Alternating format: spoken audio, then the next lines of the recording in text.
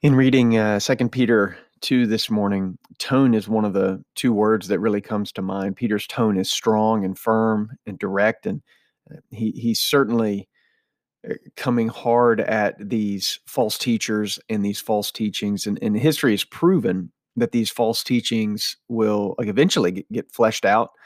God cited as doing so, certainly in several places in Peter's writing today in this second chapter of his second letter. And it's hard to miss that message in the tone of Peter's words this morning. The other word, though, that comes to mind for me is vulnerability, and this certainly isn't directly tied to Peter's letter. It's something that I'm kind of inferring as I'm reading through it. But Peter doesn't tell us that these false teachers are leading us astray because they had educated themselves and researched and come to an educated position on their faith, and that they are denying the Christian faith, denying what these believers that Peter's writing to is professing about Jesus' life, death, and resurrection. He doesn't say that. He alludes to the fact that these false teachers have a different motivation, and their motivation is their passions and their wallets.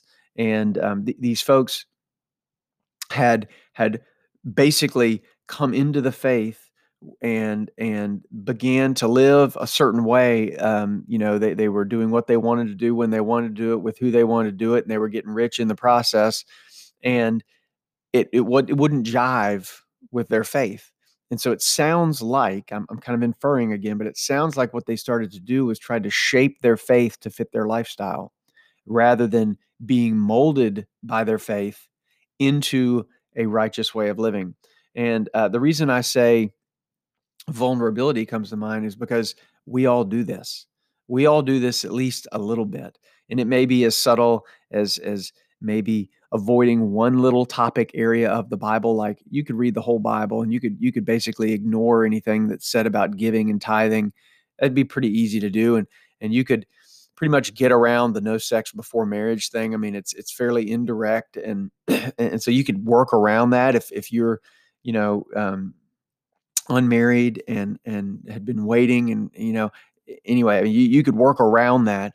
And so many of us, pretty much all of us at some point will have some level of little avoidance of something. But as that avoidance grows, it becomes, we have this, there's a term called cognitive dissonance. And it's this idea that we can only live in conflict with the way we see things so long before we just change, before we do something different. And so the two things we can change are our behavior or our beliefs. Our behavior or the lens through which we see the world, and what so many people fall prey to doing. And this is, we talked about this in the beginning.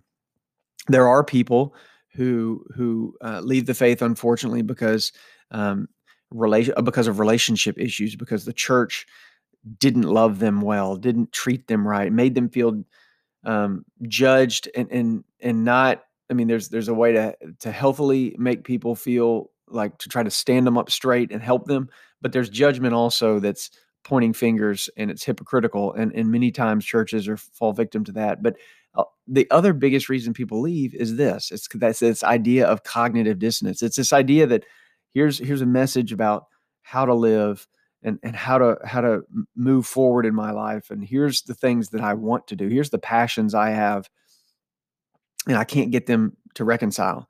And so I just decide to change some of the things that are being taught to me, my beliefs. I try to change them a little bit to make them fit my lifestyle. And it's sometimes, a lot of times, easier to do that. And that's a big reason that people leave the faith. And this is what I think Peter's really getting at here. And the reason vulnerability comes to mind is because we're all vulnerable to this. We're all vulnerable to reading God's word with something in mind to get from it.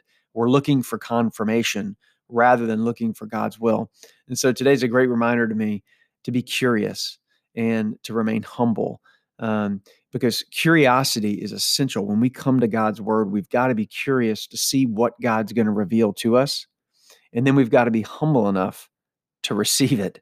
And even more than that, we've got to be humble enough to be willing to receive it from the people around us whom God's placed in our lives.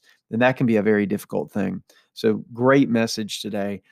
Pretty strong message, but a great message here in the second chapter of Second Peter.